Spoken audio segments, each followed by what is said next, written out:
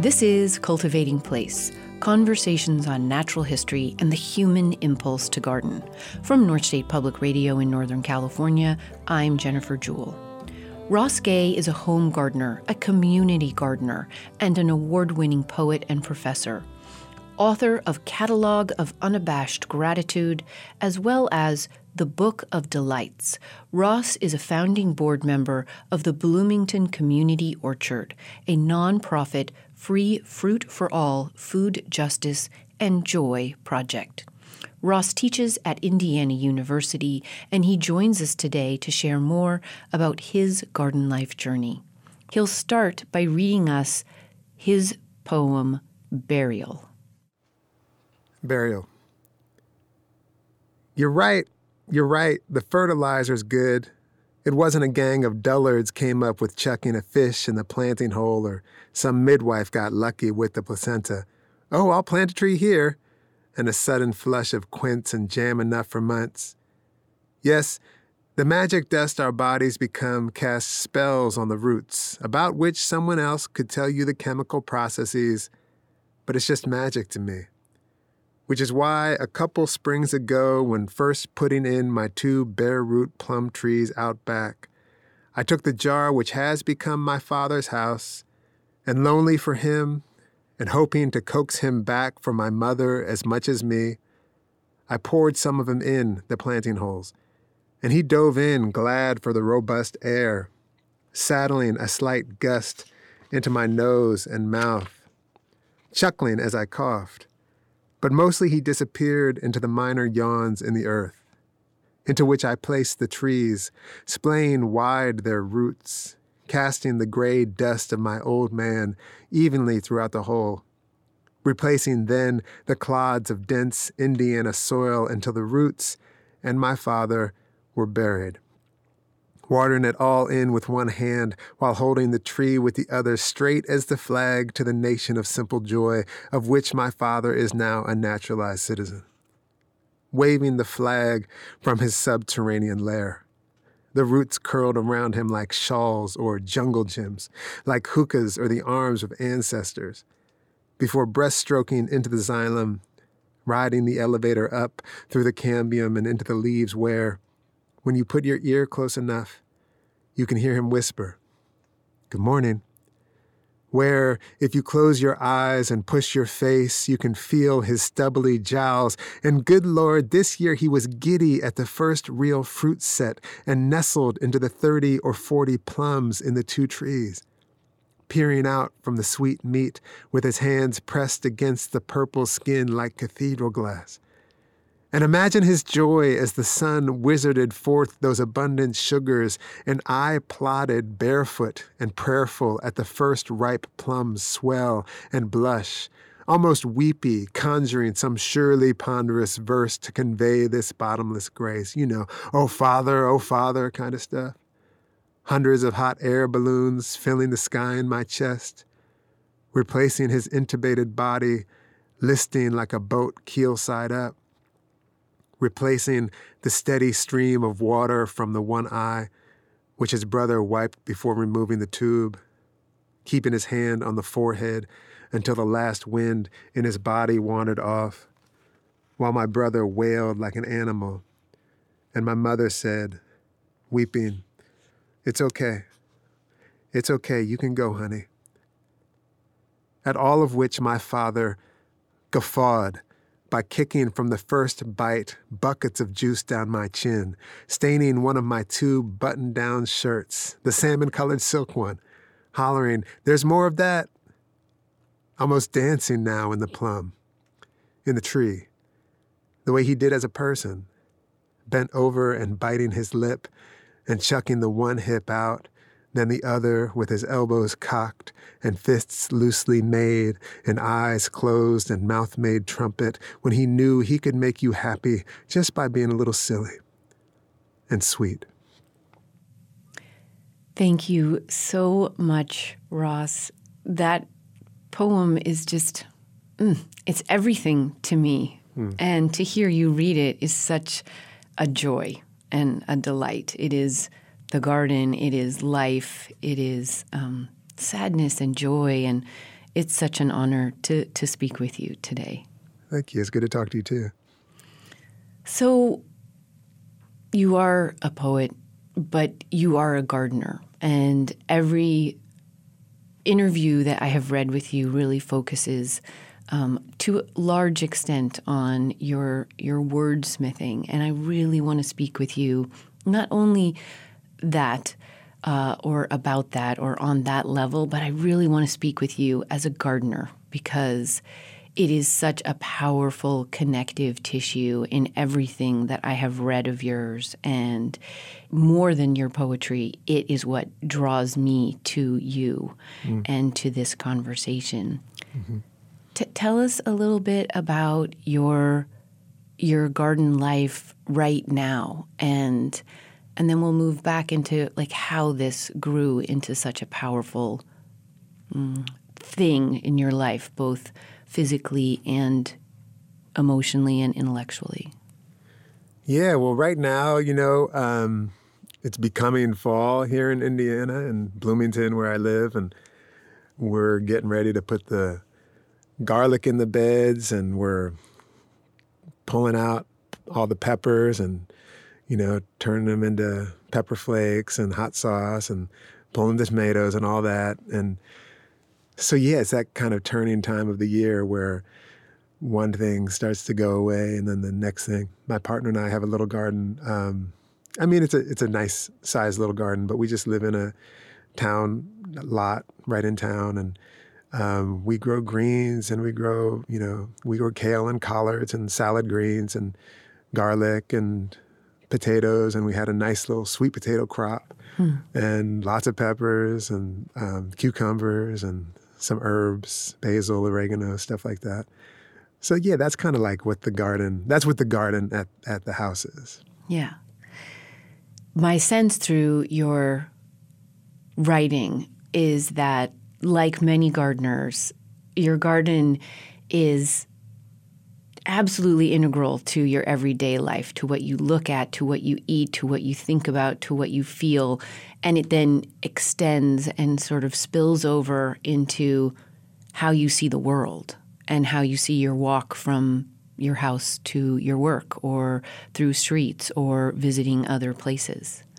Oh, yeah. It feels like a lucky orientation to be constantly thinking, oh, what's happening out there? What's happening? What's growing? What are we going to, make for supper that's growing out there, And you're right. It absolutely informs the ways that, even as you said that, walking my walk from home to school to where I teach or whatever, I ride my bike by this group of pawpaw trees that is actually right next to this kind of community greenhouse that we're working in. And, for the last 3 weeks, I don't know if you know what the pawpaw is, but it's okay. It's unbelievable, this fruit. But this is kind of the first year that I've ever gotten to have more than a couple that I got at the market or something. There are these pawpaw trees that are just so abundant. So I've been eating pawpaws every single day for, the 3 or so weeks that they're making the fruit. And it has been, but it's a kind of orientation, like these trees now these trees are giving. So it's time to go buy those trees. Or, the pear tree down the street has its time, and that's time to sort of swing by the pear tree and yada, yada. It is. It's a kind of orientation that feels so lucky. It is such a lucky orientation. And your use of that phrase really hit in my brain when I heard it, because I find gardeners are oriented in a particularly joyful and interconnected way that is important to kind of lift up. So I think it is lucky, but I also think it comes from conscious or unconscious cultivation and mentoring and modeling in this world. And tell us about how this came to be an orientation for you. What were your earliest influences and places and plants and people that cultivated this orientation in you, Ross? I think Whenever I think about this, I always I'm never quite sure exactly where, but I can say, my mother's family, my mother grew up on a farm, and we would spend some time with my grandparents most summers from the time I was probably, I don't know, about 9 years old until the time I was about 14 or so. And we would spend, 3 or 4 weeks with them in Minnesota. And they had since then moved into town, and they were no longer farming, but they had this, really sort of abundant, beautiful garden that had food and also had like flowers. And part of the way that they sort of, like the first thing we would do, I think this is right. The first thing we would do when we got into town, like my grandparents would want to spin us by, there's Avis's garden and there's Seal's garden. And, like that was just one of the things that they did. And although at the time, I wasn't like, oh, yeah, let's go see the gardens. At the time, I was like, I want to see my friends and go, play some baseball or basketball or something. That was a seed. And so I do think that's one of the things that mattered as a kind of modeling, as a kind of, it was something beautiful and something that we were a little bit encouraged to do, like dig some potatoes or snap some beans or something like that. Actually, and to keep going with that, there were these county fairs that my grandfather would take me and my brother to, and he would take us to these fields, and we would steal a little bit of people's grasses, like if they were growing barley or they were growing, wheat or whatever. And you enter it into the fair. I forgot about this until right now. And because my grandpa, he could see all of, oh, that looks good. Like, let's take a little bit of that. He probably knew the person too. So we'd take a little snip of that, and then we would enter it into these county fairs. And not a lot, it was the Wadena County Fair. Not a lot of people were necessarily, entering these things. So it wasn't like the competition was real steep. But we'd have our little things. And we were these kids who grew up in Pendle, Pennsylvania, like right along I-95, just outside of Philadelphia. This was not our life back home. But here we got to have this experience. And we'd have some of these, whatever you call them, entries or something. And we would get little ribbons. We'd actually get a little bit, we might get a couple bucks. Then we can go get French fries at Dory's for our labor. So that was actually deeply influential as I'm saying it and recounting it. I realized that was deeply influential. But I also want to say, like, we grew up in an apartment complex just north of Philadelphia, and we didn't have like a garden at home, really. I mean, my mother there was just like a little spot where my mother would hang impatiens, and she might put in like a few marigold plants or like a lily that to this day, the smell of this kind of lily is one of my favorite smells on earth.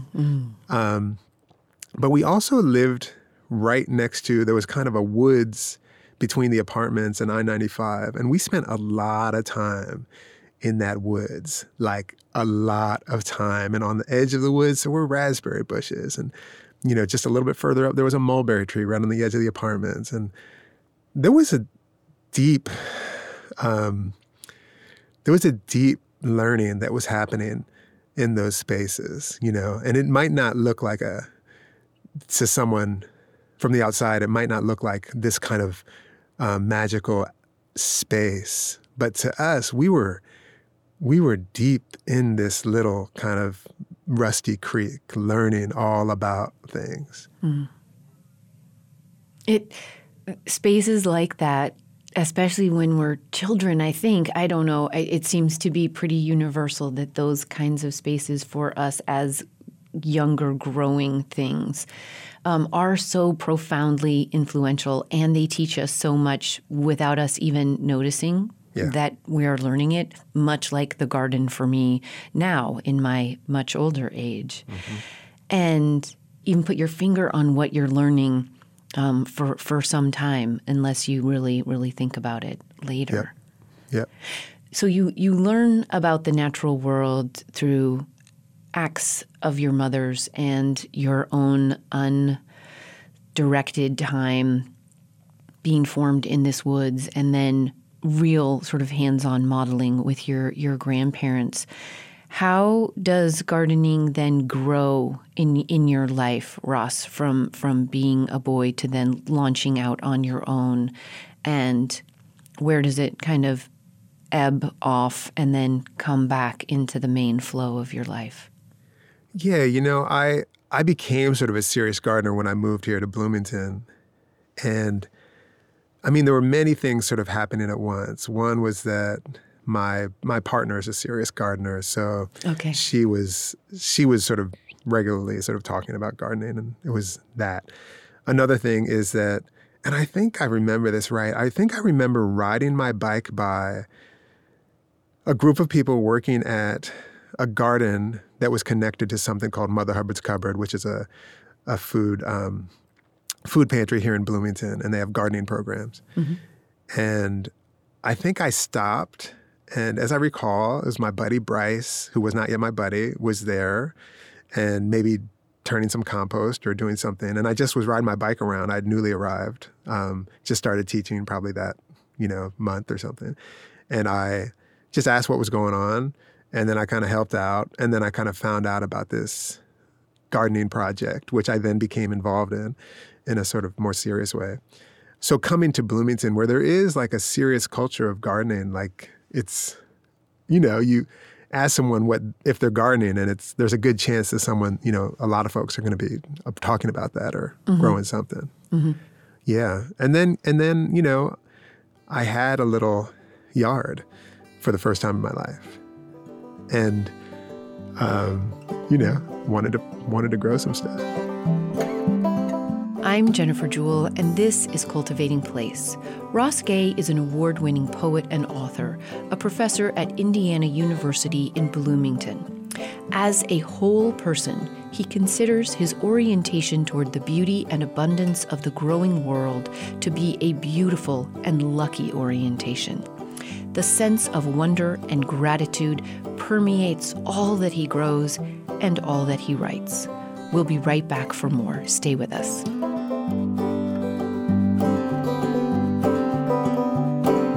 Hey, it's Jennifer. So, if you listened to the podcast last week, you will remember that I had a request of you, a favor I asked of you.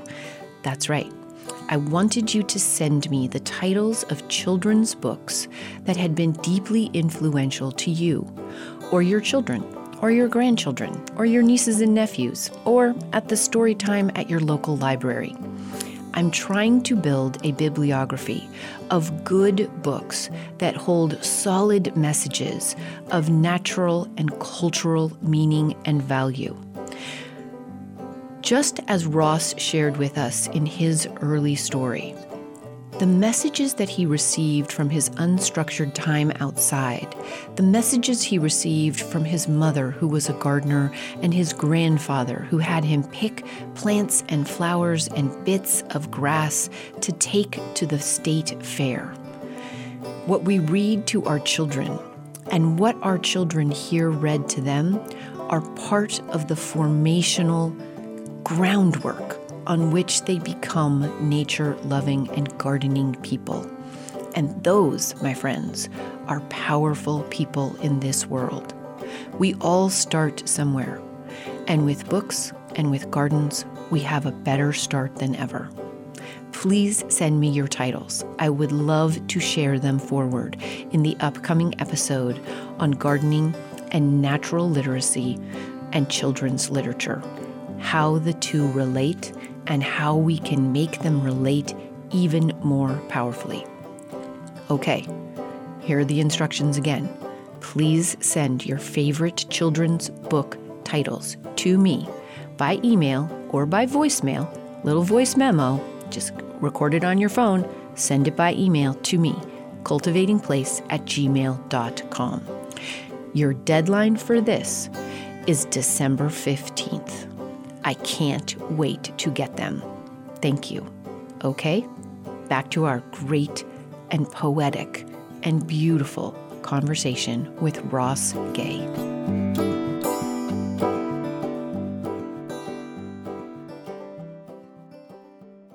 This is Cultivating Place, conversations on natural history and the human impulse to garden.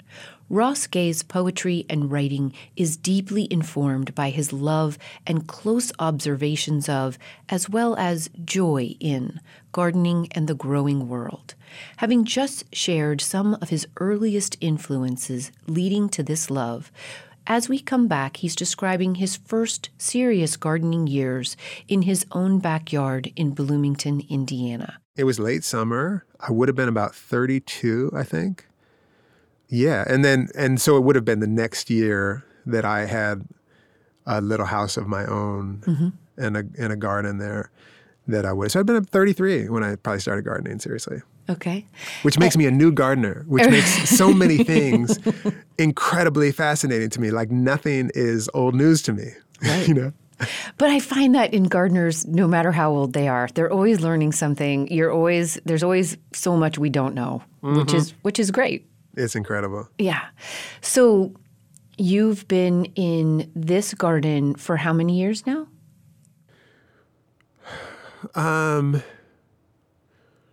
Now we kind of, my partner moved out to Bloomington recently. So Stephanie moved out in 3 or so years ago. So we've been in a house right next to my first garden. So it's right, almost touching.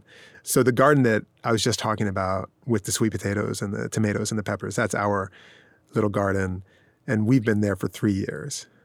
But there are trees at this other garden and bushes and lots of other stuff that I planted.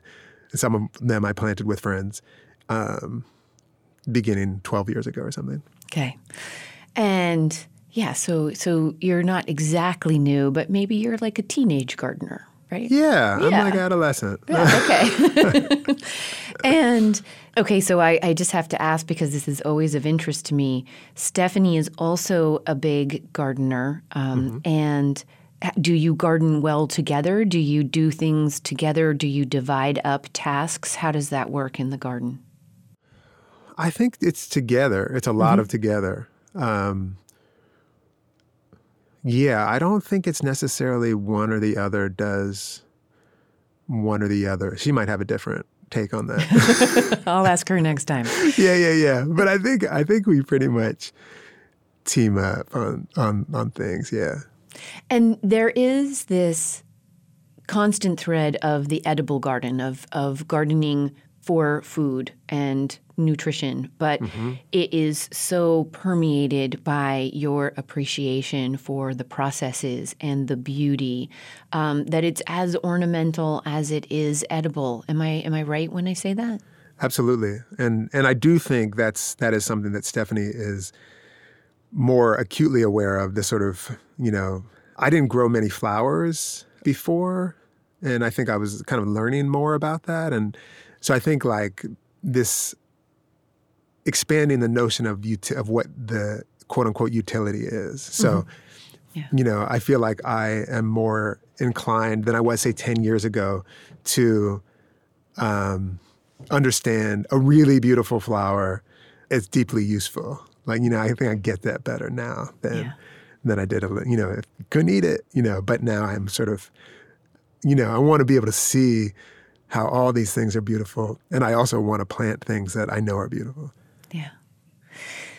So at what point did the garden and the processes and gifts it brings to you become a major element in your creative thinking and writing and both poetry and prose?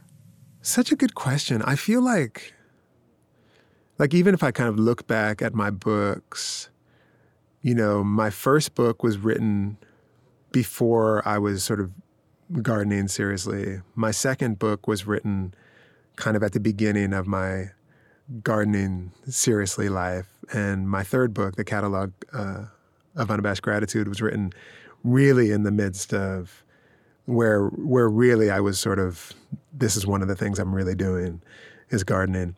So how did you say the question again? When did you notice it become the garden? When did you notice the garden become a major kind of collaborator in your poetry and your prose. Yeah. Yeah. It was. It was with catalog. And Yeah. the other thing that happened was happening in a kind of, or was in the midst of happening, and it's still in the midst of happening, but was that I became involved with this community orchard here in Bloomington, the Bloomington Community Orchard. And that started in 2010. And, that's just like this incredibly beautiful project to me. And it's basically this project that was dreamt up by Amy Countryman, who's a dear friend and who lives here in town and was an undergraduate finishing her undergraduate thesis and on food security and food systems. And she kind of was writing about urban orchards, and her advisor recommended she talk to the urban forester in town.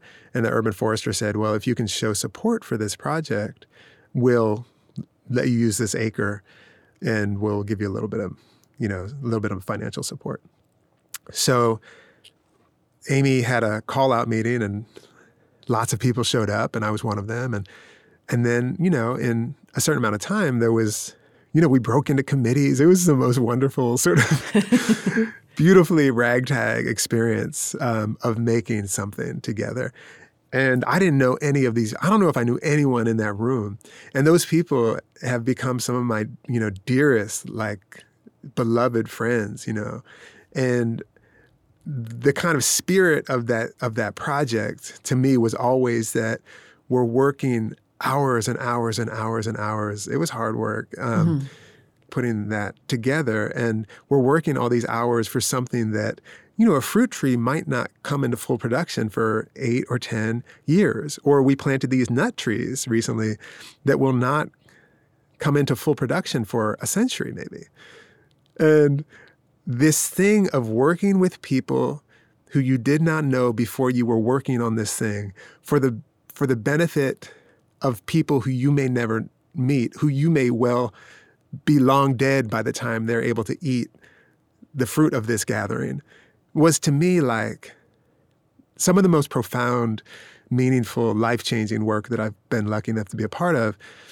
And I feel like that experience, which was a gardening experience, was probably one of the things that entered my poetry, my writing, my thinking, my kind of ethical orientation, and probably set it on a certain kind of course that I don't know otherwise it would have been set on that course.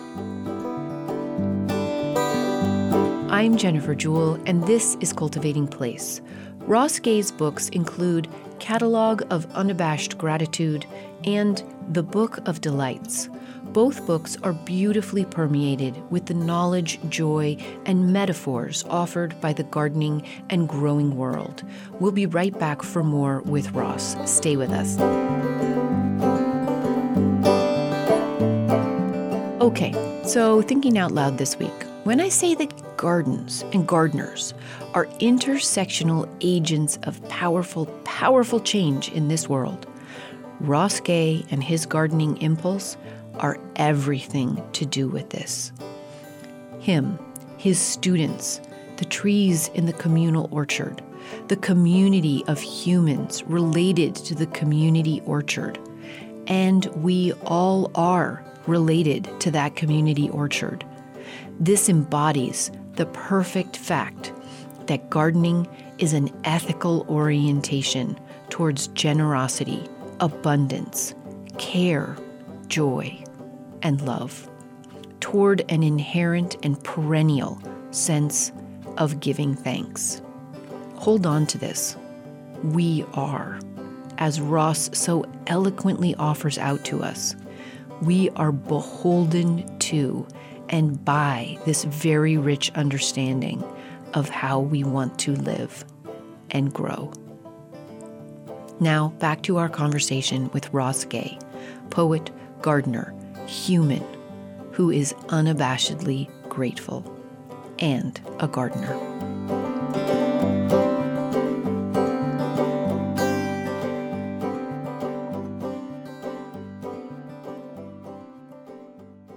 This is Cultivating Place, Conversations on Natural History and the Human Impulse to Garden. Ross Gay is a poet and gardener whose work, as he says in both cases, is often about how we are actually tending not just to the growing world, but to one another. Before this break, Ross shared his deep appreciation for having serendipitously become involved in his Bloomington Community Orchard, a free fruit for all, food justice, and joy project.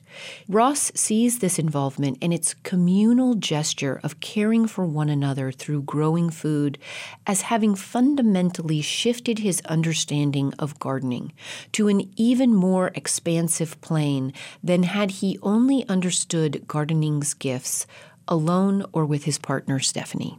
I imagine it still would have been a really rich and beautiful way of sort of orienting. But in terms of what I'm talking about my writing now, my sort of creative life, my creative life is really informed by that community gesture, that gesture of like, how do we care for our neighbors, which I think is in a way the fundamental question of that orchard. How do we care for each other? And that's kind of what my work is. You know, it's more than about the home garden. It's actually about our tending to one another. Yeah. And I will be so bold as to say, when you say tending to one another, you are talking about not just human one another's, but all of the living beings that become our community and our friends and our...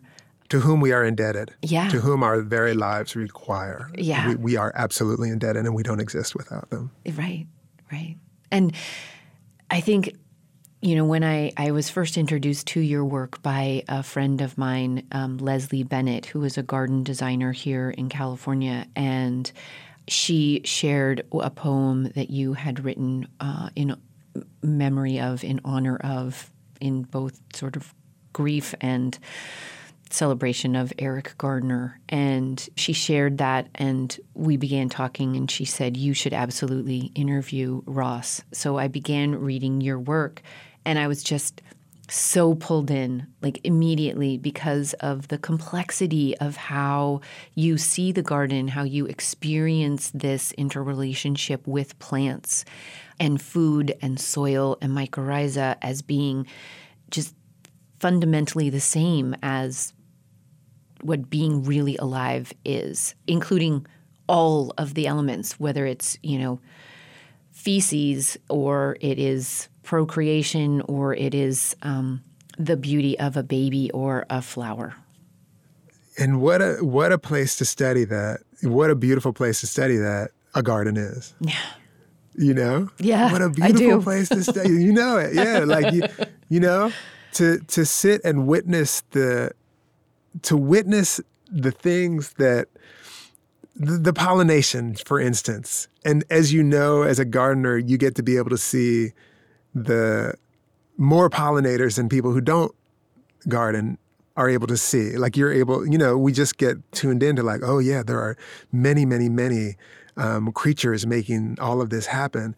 Right. Which, and to know that, like there are all of these things making us happen that we cannot see. Mm-hmm.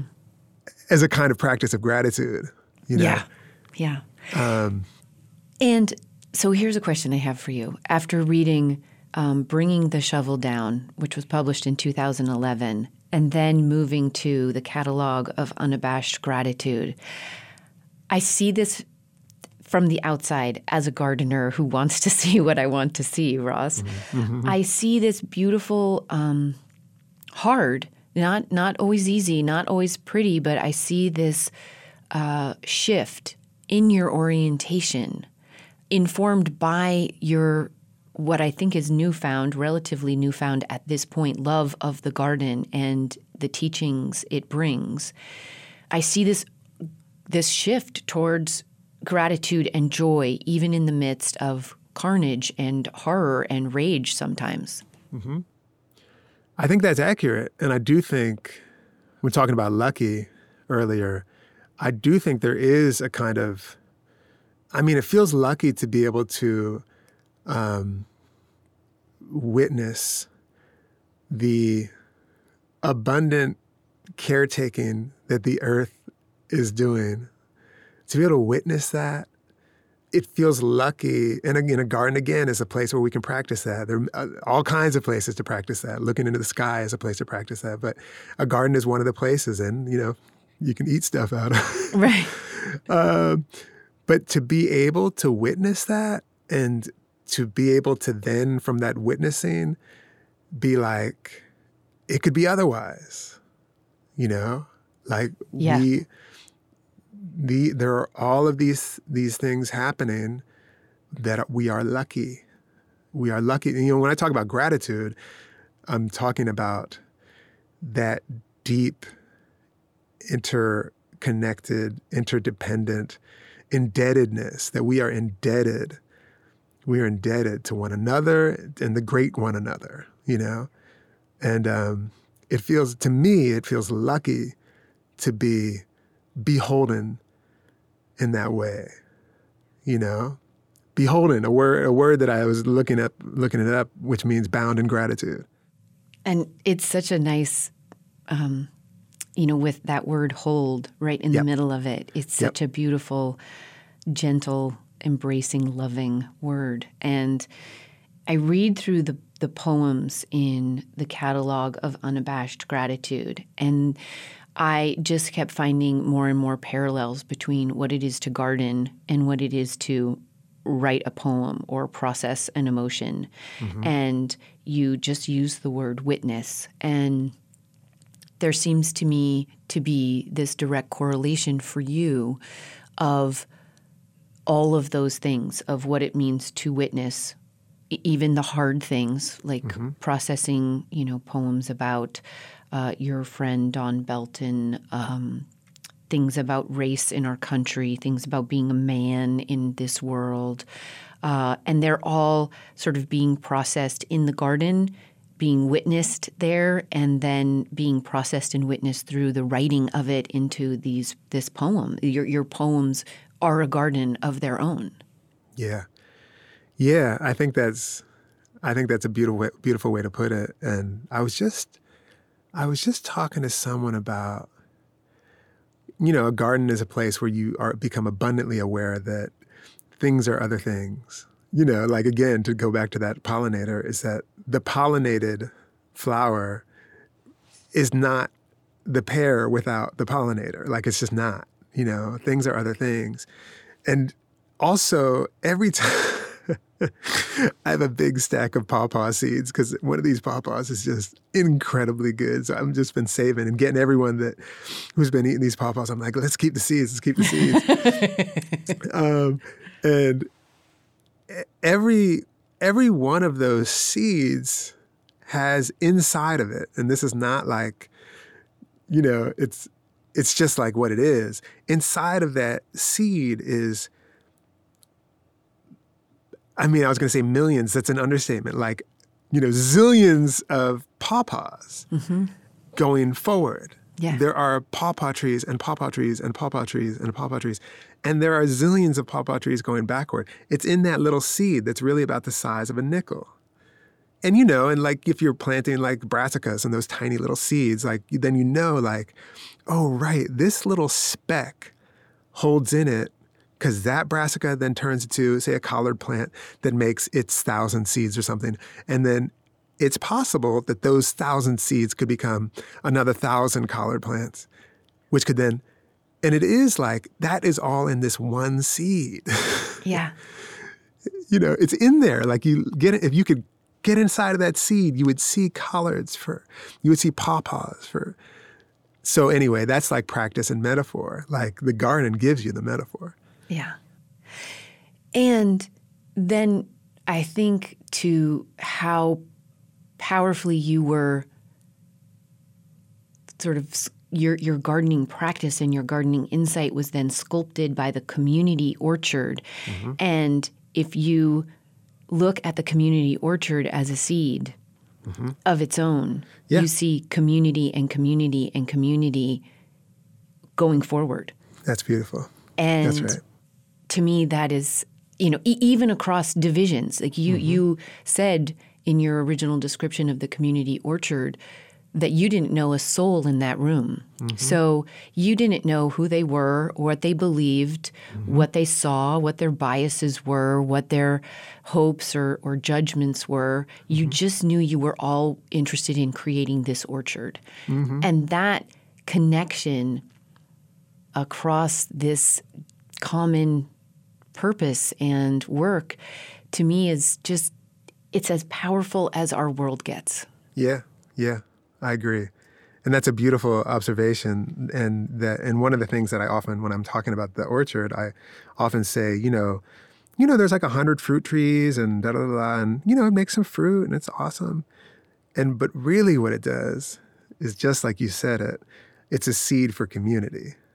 And it's sort of a model for a place or an opportunity for a place to bring people together.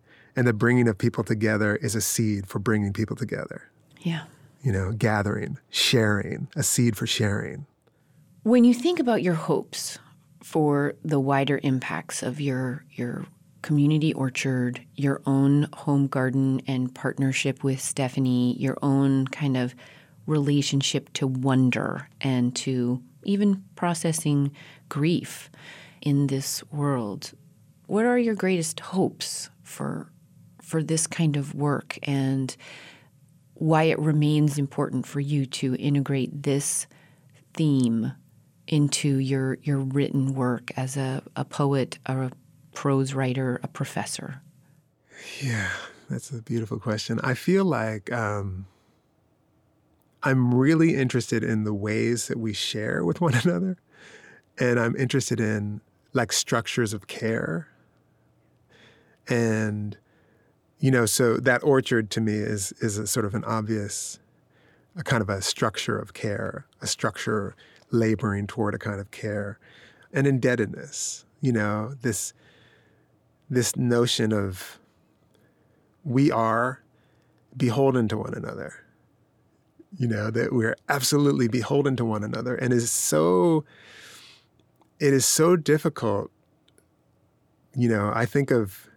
I'm a professor at a college, and I think like, in a way, what so much of like, quote unquote, success is, which ostensibly we're teaching people to be quote unquote successful, is about not needing to be beholden to anyone. Yeah. Pretending that you're not beholden to anyone. Of course, we're always beholden, but we just externalize the beholdenness. But I want to, in my own life, I want to practice as hard as I can acknowledging and honoring my beholdenness, which is difficult, which can feel difficult. And I also want to sort of honor the ways that we are just beholden to one another. And that beholdenness is inextricably tied to the ways that we have been and are being cared for. Even when we don't know it, we're being cared for. And a lot of that care, to come back to the garden, is the care of the earth. The earth cares for us. And even if we don't think it does, like the first breath you take, the first, thing we eat, like I've taken to hearing myself say my garden, and then I say, it's not my garden. That event or whatever is a gift. Yeah. That is a gift, and I'm participating in the gift. My body is a gift, and I'm participating in it. When you think about the gardening world and you think about the larger world and you think about your place in it as a man, a poet, a man of color, a partner, a professor, a student yourself, what do you see as some of the greatest challenges that you're hoping to meet maybe in this space you've created?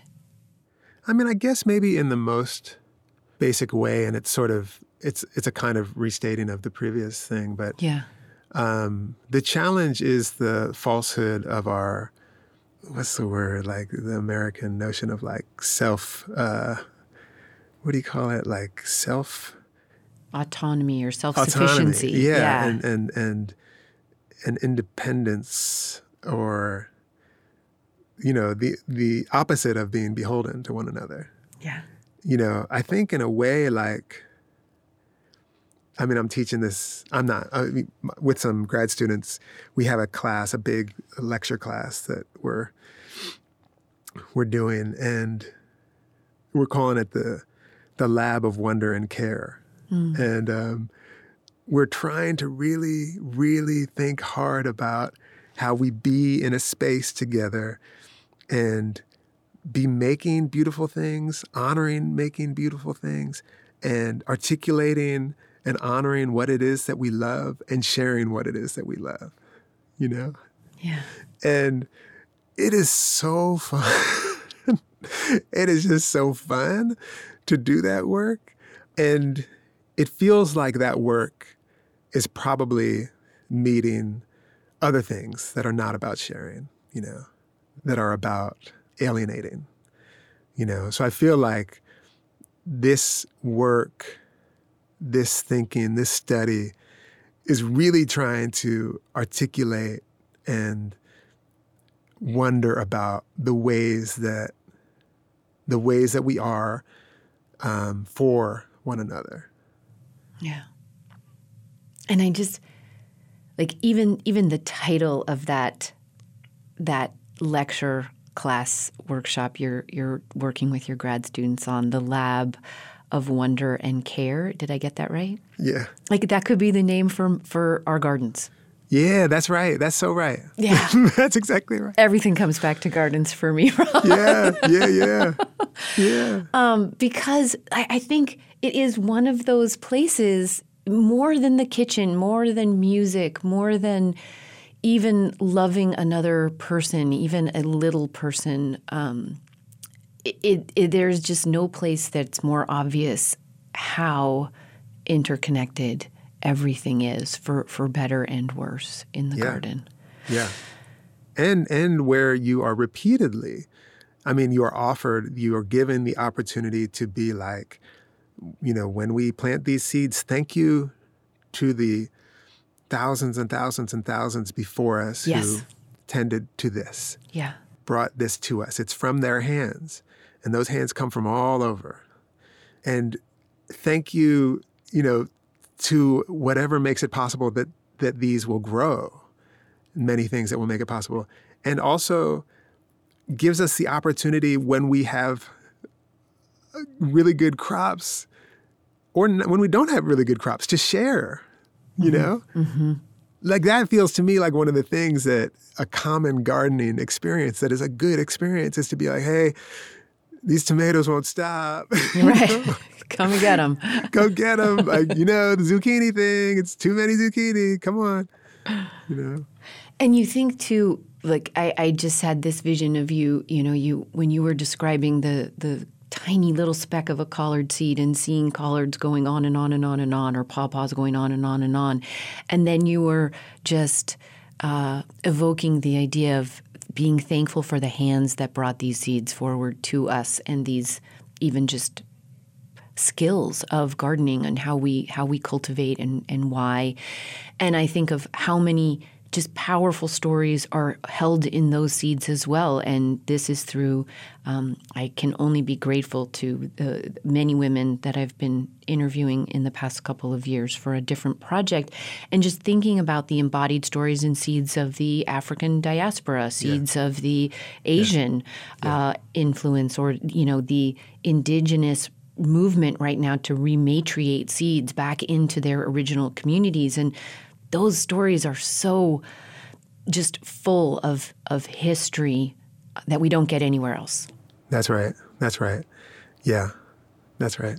So I could talk to you forever, but you are busy, and I would love to finish up, Ross, if you wouldn't mind, by having you end with another reading.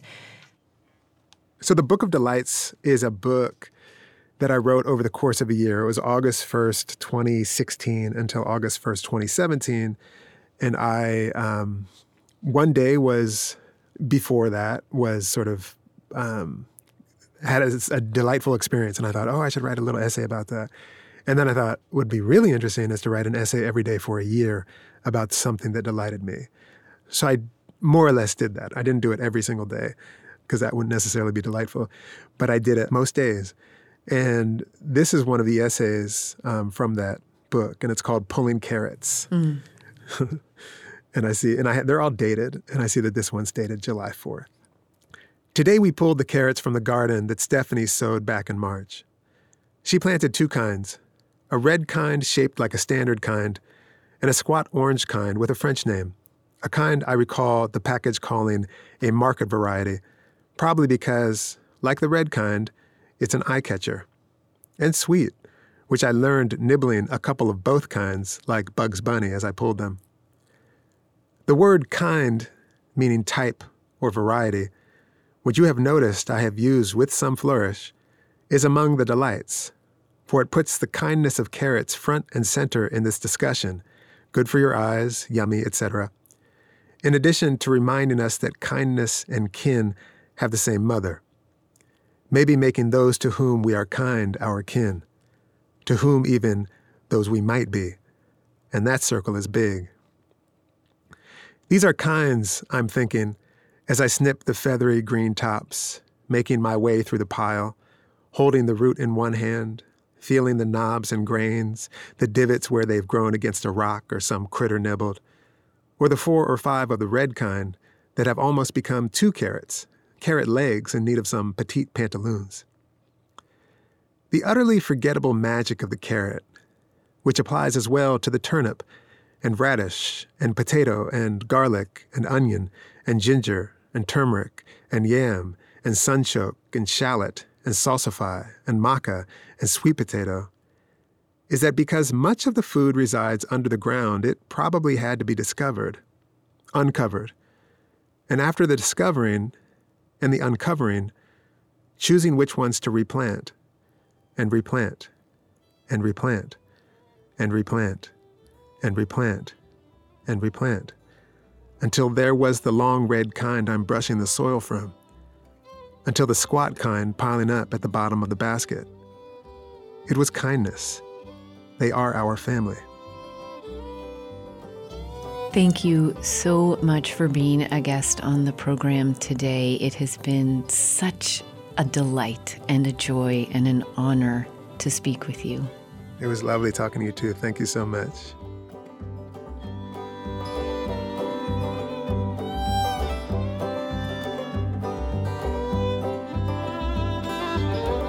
Ross Gay is a gardener, a cataloger of wonder, gestures of care, delight, and gratitude. He is also an award-winning poet and a professor at Indiana University. His books include The Catalog of Unabashed Gratitude and The Book of Delights, released by Algonquin Books in 2019. Ross is a founding board member of the Bloomington Community Orchard, a nonprofit free fruit for all food justice and joy project. So many inspiring ways that people cultivate their places. So many. I'm thankful for the task of trying to count them all with all of you. Cultivating Place is a listener-supported co-production of North State Public Radio. Over on cultivatingplace.com this week are some of Ross's poems shared here for you, as well as photos of his garden and its gifts, and the community orchard in deep learning in Bloomington. Our show producer and engineer is Matt Fiddler. Executive producer is Sarah Bohannon. Original theme music is by Ma Muse, accompanied by Joe Craven and Sam Bevan. Cultivating Place is distributed nationally by PRX, Public Radio Exchange. Until next week, enjoy the cultivation of your place. I'm Jennifer Jewell. Oh, I love you more and more. Oh, I love you more, make beauty wherever I go, make beauty.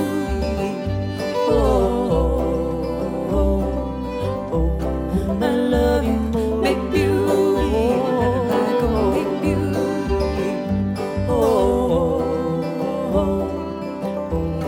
I love you more.